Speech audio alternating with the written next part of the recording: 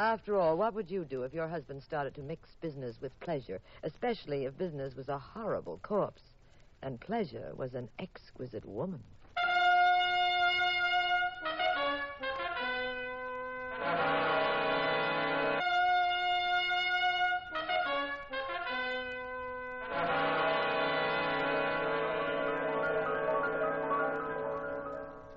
The National Broadcasting Company presents The Adventures of the Abbotts, starring Claudia Morgan and Les Damon as Jean and Pete Abbott, the nationally popular characters of detective fiction created by Francis Crane. Pat and Jean invite you to join them each week at this time on NBC for another recorded adventure in romance and crime. Tonight's puzzle in murder, the Royal Purple Scooter. And here is Jean Abbott. Well, I just called for Pat at his office. It was dinner time. My husband was ready to forget being a private detective and make a beeline for the nearest lobster a la Newburgh. Come on, Jean. We'll go down to the skipper's, relax, and I'll order myself a... Oh, is that a customer? So late. I'm not expecting one. Come in. Yeah? Mr. Abbott? Yes? My name is King. I'm from California Fidelity. Have you got a minute? Yes, Mr. King. Surely. Sit down. This is my wife. How do you do? How do you do, Mr. King? What's on your mind, Mr. King? Well, Mr. Abbott, my company sells accident insurance, and we think that we have a job for you. What's the problem? Do you mind if I deliver a short lecture on the insurance business? Not at all. Go ahead. The American public is really remarkable, Abbott. Now, our company spends $1 million a year telling people to use a little common sense. But they commit suicide anyway. They spend $1,000 for a painting, but they won't spend 50 cents to fix a rug on the stairway. Then their best friend steps on it, falls, and knocks his brains out. They'll take 6 hours to hang that same painting on the wall, but they won't take 60 seconds to move a bottle of iodine out of reach of the baby. Now, I hope I'm not shocking you, Mrs. Abbott. Oh, no, please go ahead, Mr. King. Now, we've done everything under the sun to try to educate the public, but they go right on sticking their fingers in the light sockets, standing under trees during storms, and stepping on the soap in the bathtub. You know, when I get the casualty tables, I often think that maybe Freud was right about the death wish. Maybe we like dying. You'd think anyone but a congenital imbecile wouldn't light a match to look inside a gas tank. But a man in Sacramento tried it just yesterday. I just saw him at the morgue. Now we've got a new problem, and that's why I'm here. Well, what's the problem? Too many dangerous old cars on the road. Oh, I see. The American public loves this method of doing away with itself. Everybody and his brother has grabbed hold of anything on wheels that will move, and they're out on the road doing 90 in cars that belong in the junkyard. Cars with steering rods that snap, worn shoes that blow, brake linings that won't hold. That's costing your company quite a few dollars, I imagine, huh? It's costing California Fidelity thousands of dollars every day, Mr. Abbott. Oh, we're geared to certain emergencies, but we can't see daylight on this one. So, our only hope is to make a test case. There was a chap killed in an auto crash on Locust Avenue last night. Here's the card on him. His name is MacDonald. Rick MacDonald. Oh, yes. I think I read about that in the paper. Yes. MacDonald was coming down a hill near Locust Avenue. It's a bad one. Terrific grade, soft shoulders. 8 fatalities in the last 6 months. The city council has been too busy to fix it. They could have banked the curve, but they preferred to spend the money painting gold letters on City Hall. MacDonald went right off the road and over a rocky cliff. He was alone in the car, wasn't he? Yes. He wasn't speeding, though. The meter was smashed at 32 miles an hour. Did you find anything that showed why he spilled over? No. We had a top-flight mechanic take the wreck apart. Couldn't tell a thing. Car was too banged up. What do you know about the man who died? MacDonald? Well, he was 42, owned a chain of drugstores, married. He seems to have kept out of trouble. He was what we'd call a good risk. Now, he'd bought the car just a few days ago. Now then, if we could show that the car was a death trap when he plunked down his $1,750 for it, if we could show criminal negligence by the dealer who sold it... Then you'd have a case. Exactly. Maybe then we could set off some legal fireworks and get out of paying these dozens of fat claims like MacDonald's. His alone is $100,000. $100,000? Yes. Who sold him the car? A chap named Tenike. Harry Tenike. He has a fancy lot over on 7th Street. Mr. Abbott, if you'd investigate for us, California Fidelity would be glad to pay any reasonable fee. All right, Mr. King. Now, what do you know about the dealer, Tenike? Not much. He's been selling used cars for a long time. Grabs jalopies cheap on the East Coast, then palms them off in Dallas or here in San Francisco. He's about, 36. Single. No prison record, no legal trouble at all. Okay, Mr. King, I'll take it from here. It would be worth quite a lot to us, Mr. Abbott, if you could prove the accident wasn't necessary. Well, it shouldn't be too hard to prove that some of the cars they're selling these days aren't exactly dreamboats. Some. Probably most of them. Insurance companies have such fine, trusting natures. Well, we're not dealing with the Vassar Daisy chain, Mrs. Abbott. The insurance company very often involves what Mark Twain called downright human cussedness. It's not a business for people with queasy stomachs or elaborate moral standards. Have you anything else to tell me, Mr. King? No, I think that's about it. I guess you forgot one little item. I read it in the paper this morning. Oh, really? What was that? When they found that wrecked car and McDonald's body, they found a scooter on the back seat, a purple scooter. Yes, that's right. I'd forgotten about that. Well, the newspaper said that the McDonald's didn't have any children, so why was there a scooter in the dead man's automobile? Oh, I see, Pat. You mean McDonald was murdered.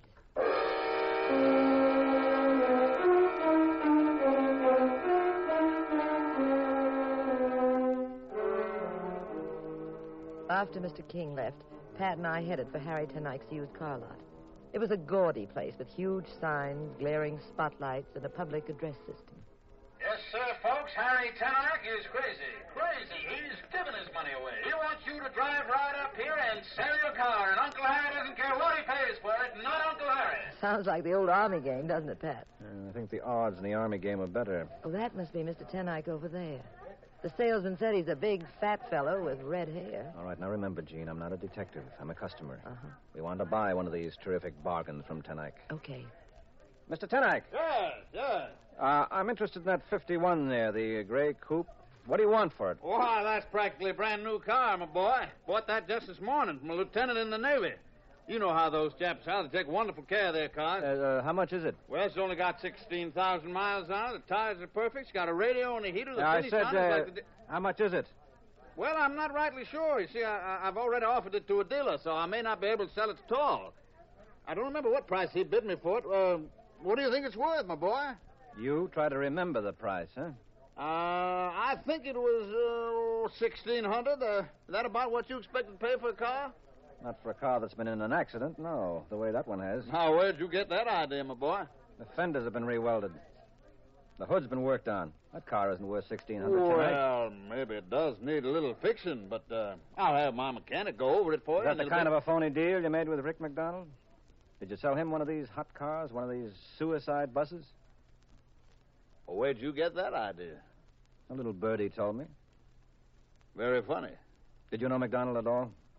Or was he just another sucker? Look, Bud, when I want quiz programs, I turn on the radio. Who are you, anyway? My name is Abbott. Pat Abbott. And I'm Mrs. Abbott. Who sent you here? You what they call a private investigator? Oh, they call me a lot of other things, too. Look here, Abbott. I did know Rick McDonald. Matter of fact, he happened to be a very good friend of mine. And I wouldn't chisel Rick out of a dime. The car I sold him was perfect. Yes, but there isn't any way of proving that now, is there? Rick knew cars, Abbott. He'd driven cars for 20 years. I couldn't have gypped him even if I wanted to. And besides, we were practically buddies. So he'd trust you, eh, Tenike? He'd take your word, blind, that the car was okay. Get out of here. I'd have knocked your lousy head off for hinting that I double-crossed Rick. I had nothing to do with the way he got killed. He was on a crummy hill. 8 other guys went off the same road this year. That ain't my fault. And no Penny Annie Sherlock Holmes. You say you knew McDonald very well? Sure I did. I've known the McDonalds for years. You must have known Mrs. McDonald, too. Dottie? Sure. So what? So nothing. Now, look here. Dottie's a good girl. You've been hearing that stuff about how she runs around? Now, they say that just because she's so pretty. That's all. Now, go on. Beat it, Abbott. You get out of here and forget my address. Ah, dear, you're coming around here with dirty cracks about Rick and Dottie. What are you trying to do? Show the boys you're smart? Show them that they hired a genius? What some people won't do to make a buck. All right, easy, Tenike, easy. You get out of here. You get out and make it fast before I take this wrench. All right, I'm going, Tenike. Nice to meet you. Yeah, you're just the way they describe you in the ads. Jolly Harry Tenike, everybody's friend.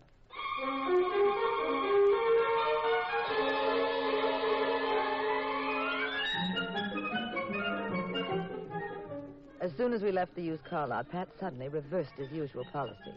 Instead of ordering me to go home and stop bothering him while he was on a case, he actually sent me out snooping. He actually asked me to help him. He told me to look up Tim, our old friend who was an expert mechanic. He told me to check on people who'd bought cars from Ten Eyck. I went dancing away, very happy that Pat had realized at last that I was a very valuable assistant.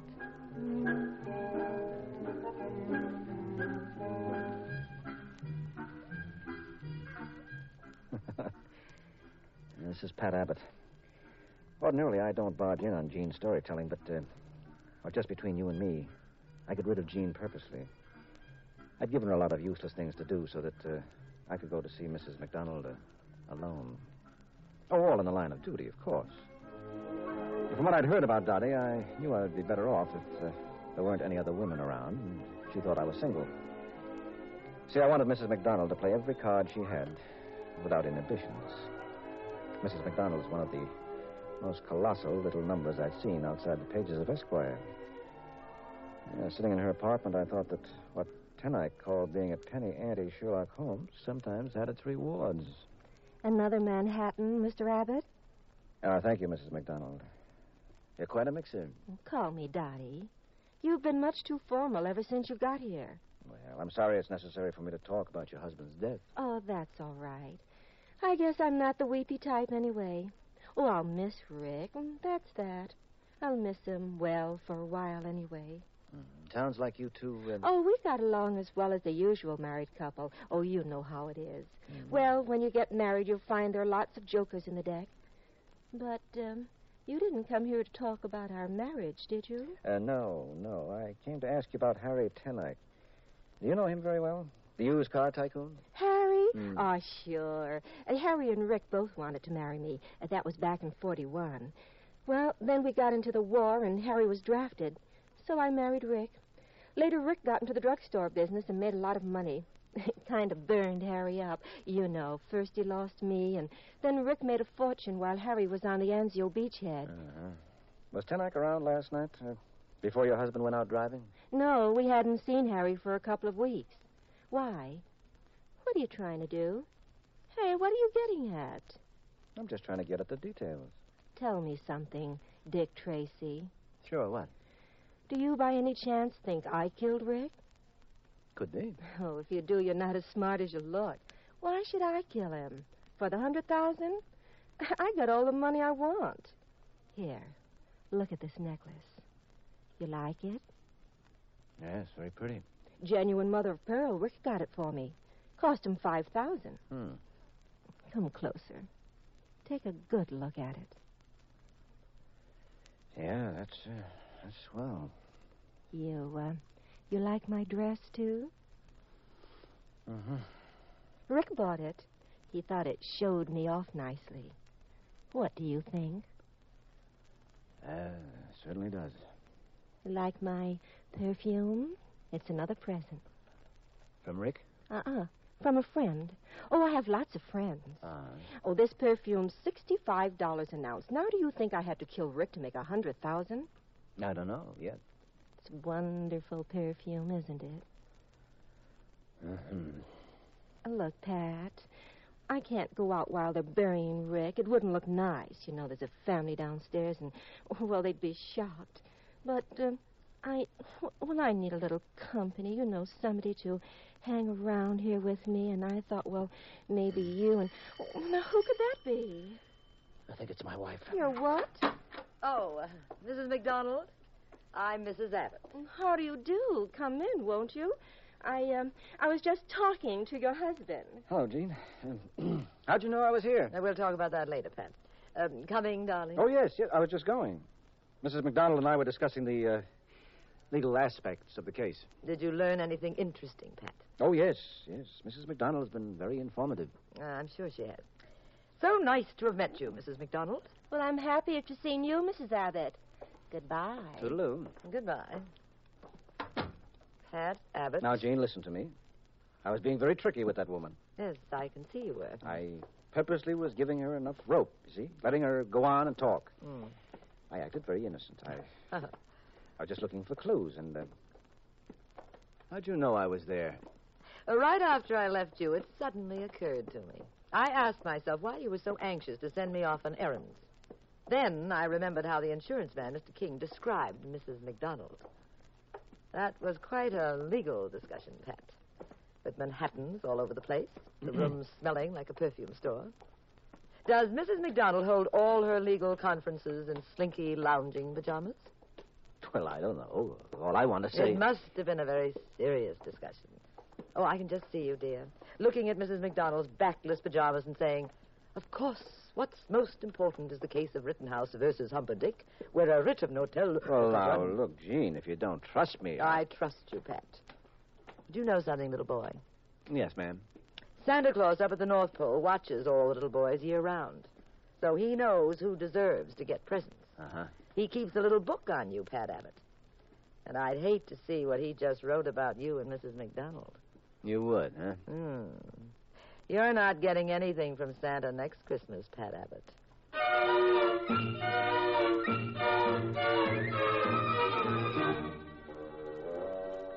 Back at Pat's office after we finished discussing Mrs. McDonald, we discussed the case, seriously. I asked Pat what the next step was, and he stood up and announced very solemnly... In regard to the mysterious death of Rick McDonald... Yes? I'm going to take the final step necessary to solve the case. I'm going to, Yes? I'm going to... Yes? Yes? I am going to play beanbag.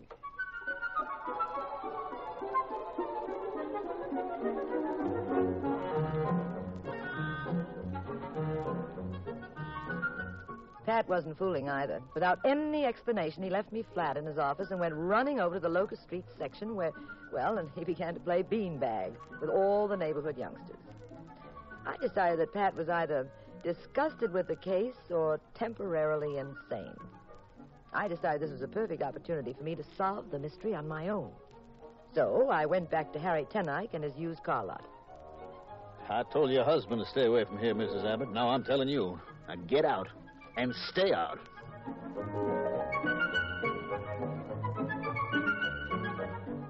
Then I tried Mrs. McDonald. I'm sorry, Mrs. Abbott, but there isn't anything more I can tell you. Well, I think your husband covered everything very nicely when he was here.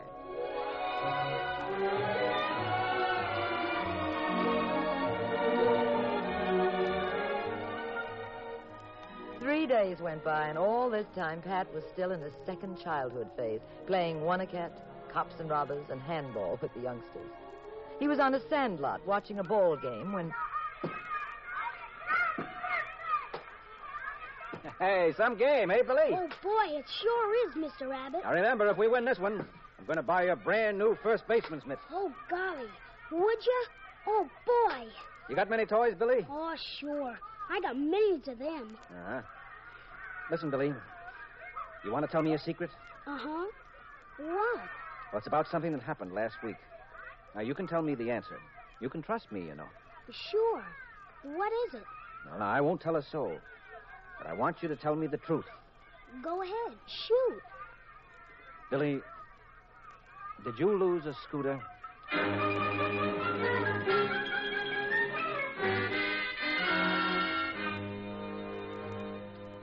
That night, the minute Pat came home, he picked up the telephone and put in a call for Mr. King of California Fidelity. Well, I hope King is home, Gene.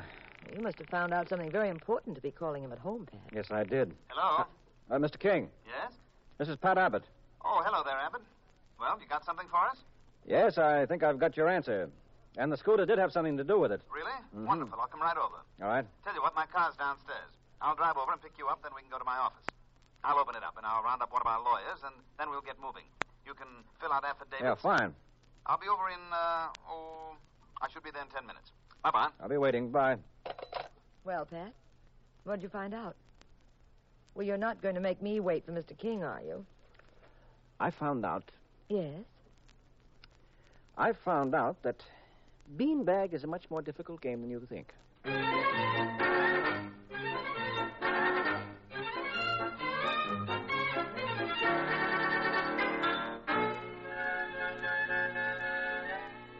We waited quite a while for Mr. King, almost 30 minutes.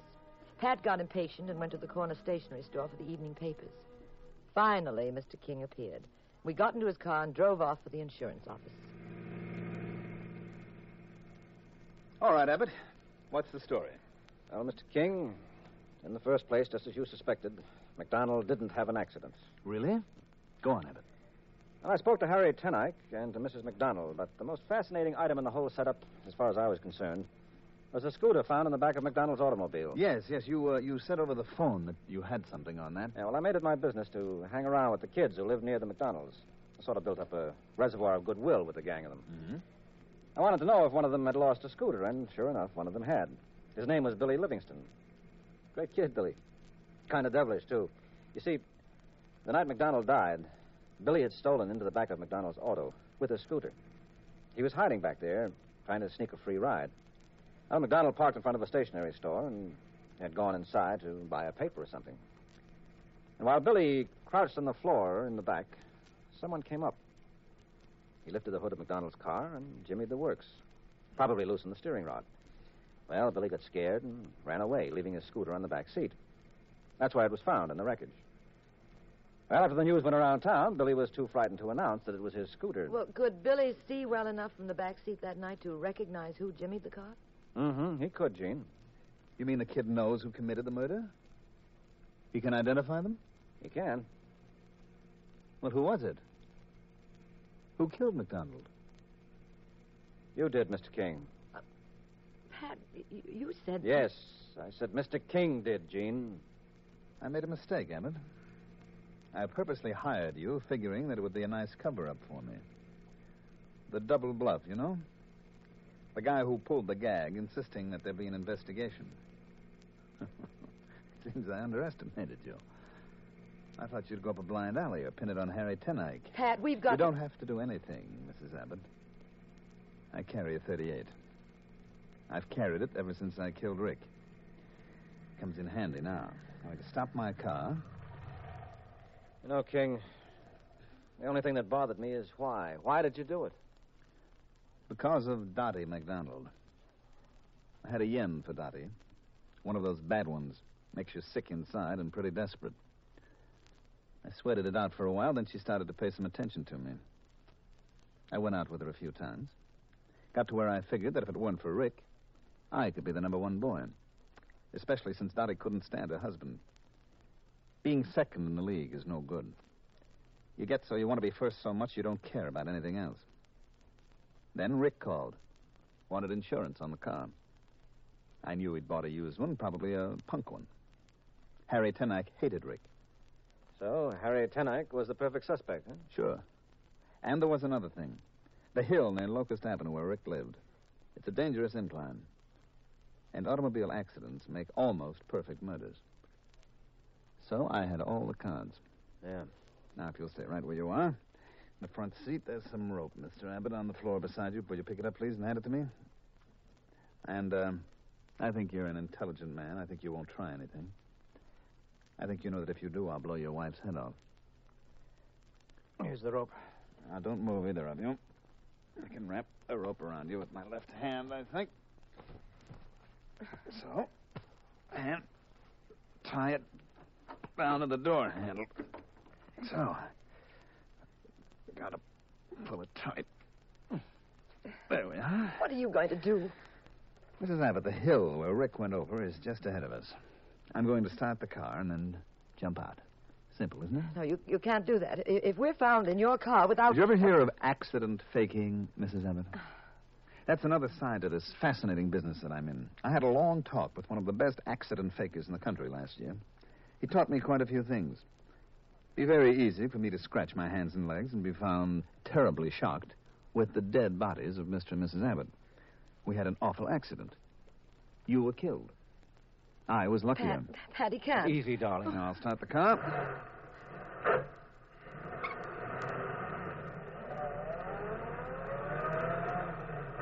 Now, if you don't mind, I'll be leaving. Pat, he's gone. You've got to stop this car. Tight this rope. Too tight. I can't move my arms either. There's the hill, Pat. Right ahead of us. Stop the car. Stop the car. Oh, Pat, you've got to stop the car. There's the hill right ahead of us. Come out, Billy. Billy? Okay, Mr. Abbott. Our friend Billy Livingston is with us, Gene. He's been hiding in the back. You know what I taught you to do, Billy? Sure. I remember. I'll do it. I've just got to climb over this seat. Hurry, Billy, hurry. There's a police car back. They must have noticed this car is out of control. Now, go on, Billy. Do what I told you. Don't get excited. Now I take hold of the steering wheel. Right, Mr. Abbott? That's it, boy. Take it. Hold on to it. Steady. Steady. Stop the car. Here's the hill, Pat. Here it comes. You know which pedal's the brake, Billy. I showed you that. Yes, I know. Now I step on the brake. Keep the wheel steady and straight. I can't reach the brake. My foot's too short. Try, Billy. Go on, boy. Try. Reach, Billy. Reach. You've got to step on that brake. Oh, it's so hard to reach it. Now you're touching it, Billy. That's it. Now step on it. The hill. The hill!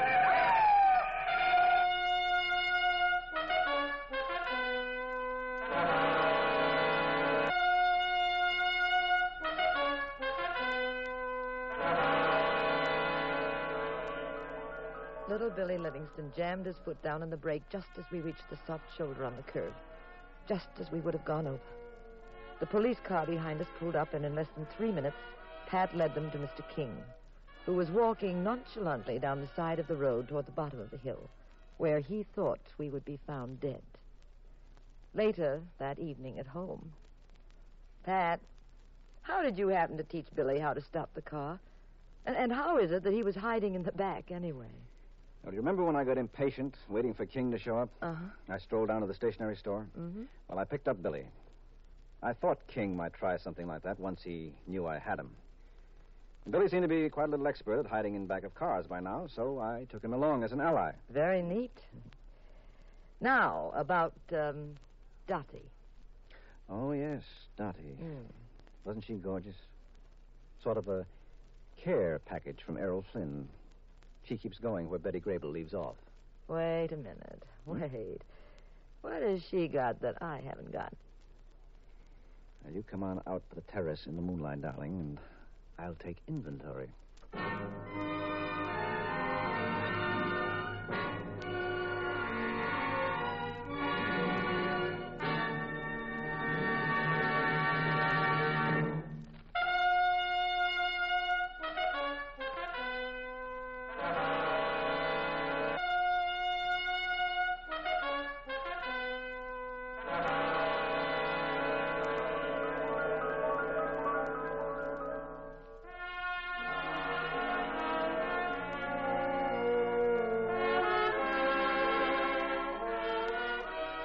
The National Broadcasting Company has presented The Adventures of the Abbotts, starring Claudia Morgan and Les Damon as those nationally known popular personalities of detective fiction, Pat and Jean Abbott, created by Francis Crane. We wish to thank Ann Corio for portraying the role of Dot McDonald in tonight's story. Our cast tonight included Mandel Kramer and David Pfeffer. The Adventures of the Abbotts was written by Howard Merrill. Original music composed and conducted by Dewey Bergman. Produced by Ted Lloyd and Bernard L. Schubert. Directed and recorded by Harry Frazee. Next week, same time, same station, another exciting adventure in crime with Pat and Jean in The Adventures of the Abbotts. This is Roger Tuttle speaking. This is the United States Armed Forces Radio and Television Service.